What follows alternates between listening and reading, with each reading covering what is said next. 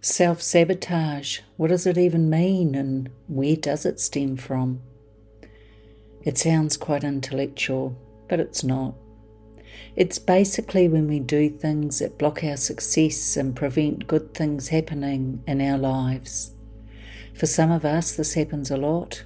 For others, not so much. We know when we are doing it because our inner voice is screaming at us not to make those poor choices. Example, having that extra drink, eating the wrong food, going out with that particular group of people, which we know always ends badly. We are aware we're doing it, and yet we still choose to ignore it. And that's it right there. You have just encountered self-sabotage. I believe it can only exist in a place where we are not valuing who we are, that it only happens because we are not recognizing, let alone giving ourselves what we need. In other words, it arises from a lack of self-love. Where this love exists, there is no place for self-sabotage.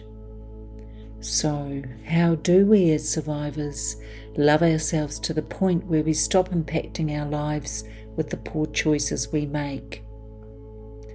One of the ways that we can start is to remember that our self-love, yes, we still have it, is in there somewhere. We just buried it deeply to protect ourselves.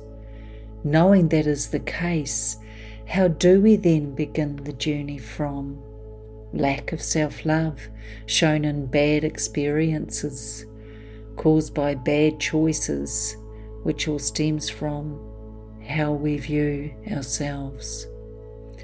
What worked for me was recognizing and breaking it down layer by layer as described above. My choices were in direct relation to how I saw myself and what I felt I deserved. What I began to do was to value myself a little more, which meant that the choices I made began to reflect that. Was it easy? Did it happen organically? No. But what helped me was being a mother. I could happily, during recovery and healing, place no value on myself, but I couldn't and wouldn't let anything negative impact my children.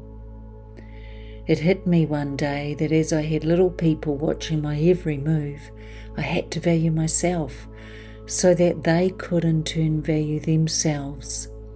Because the one thing we know about children is that they will do what we do, not so much what we say. I began to invest in my self-care and began noticing my self-talk. It surprised me how critical I was of myself.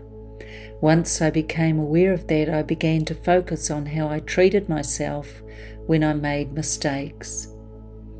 That was quite shocking, as my reactions were either minimizing or strongly rejecting how I really felt. Slowly, I started to notice what my behavior was showing me, and then I changed it, painfully at times, and only ever one step at a time. This is available to you as well. In other words, you can too. Do not for one moment think that you are unable to proceed with living the life you wish you had or feel you should have had. That is just your mind feeding you negative and repetitive messaging. Part of the journey begins, as mentioned, with how we speak to ourselves, in other words, our self-talk. That is where you could begin the process of ending your relationship with a saboteur within you. An easy start is to notice the words you are telling yourself. Start to challenge if they are critical or unkind. What may help is to notice that over 96% of your thoughts are either negative or unhelpful, and that you, like most of us, probably listen to them and believe them 100% of the time. You can begin to take charge of your self-talk and subsequent thinking, actions, and then your life. How do I know this? Because I was once where you are.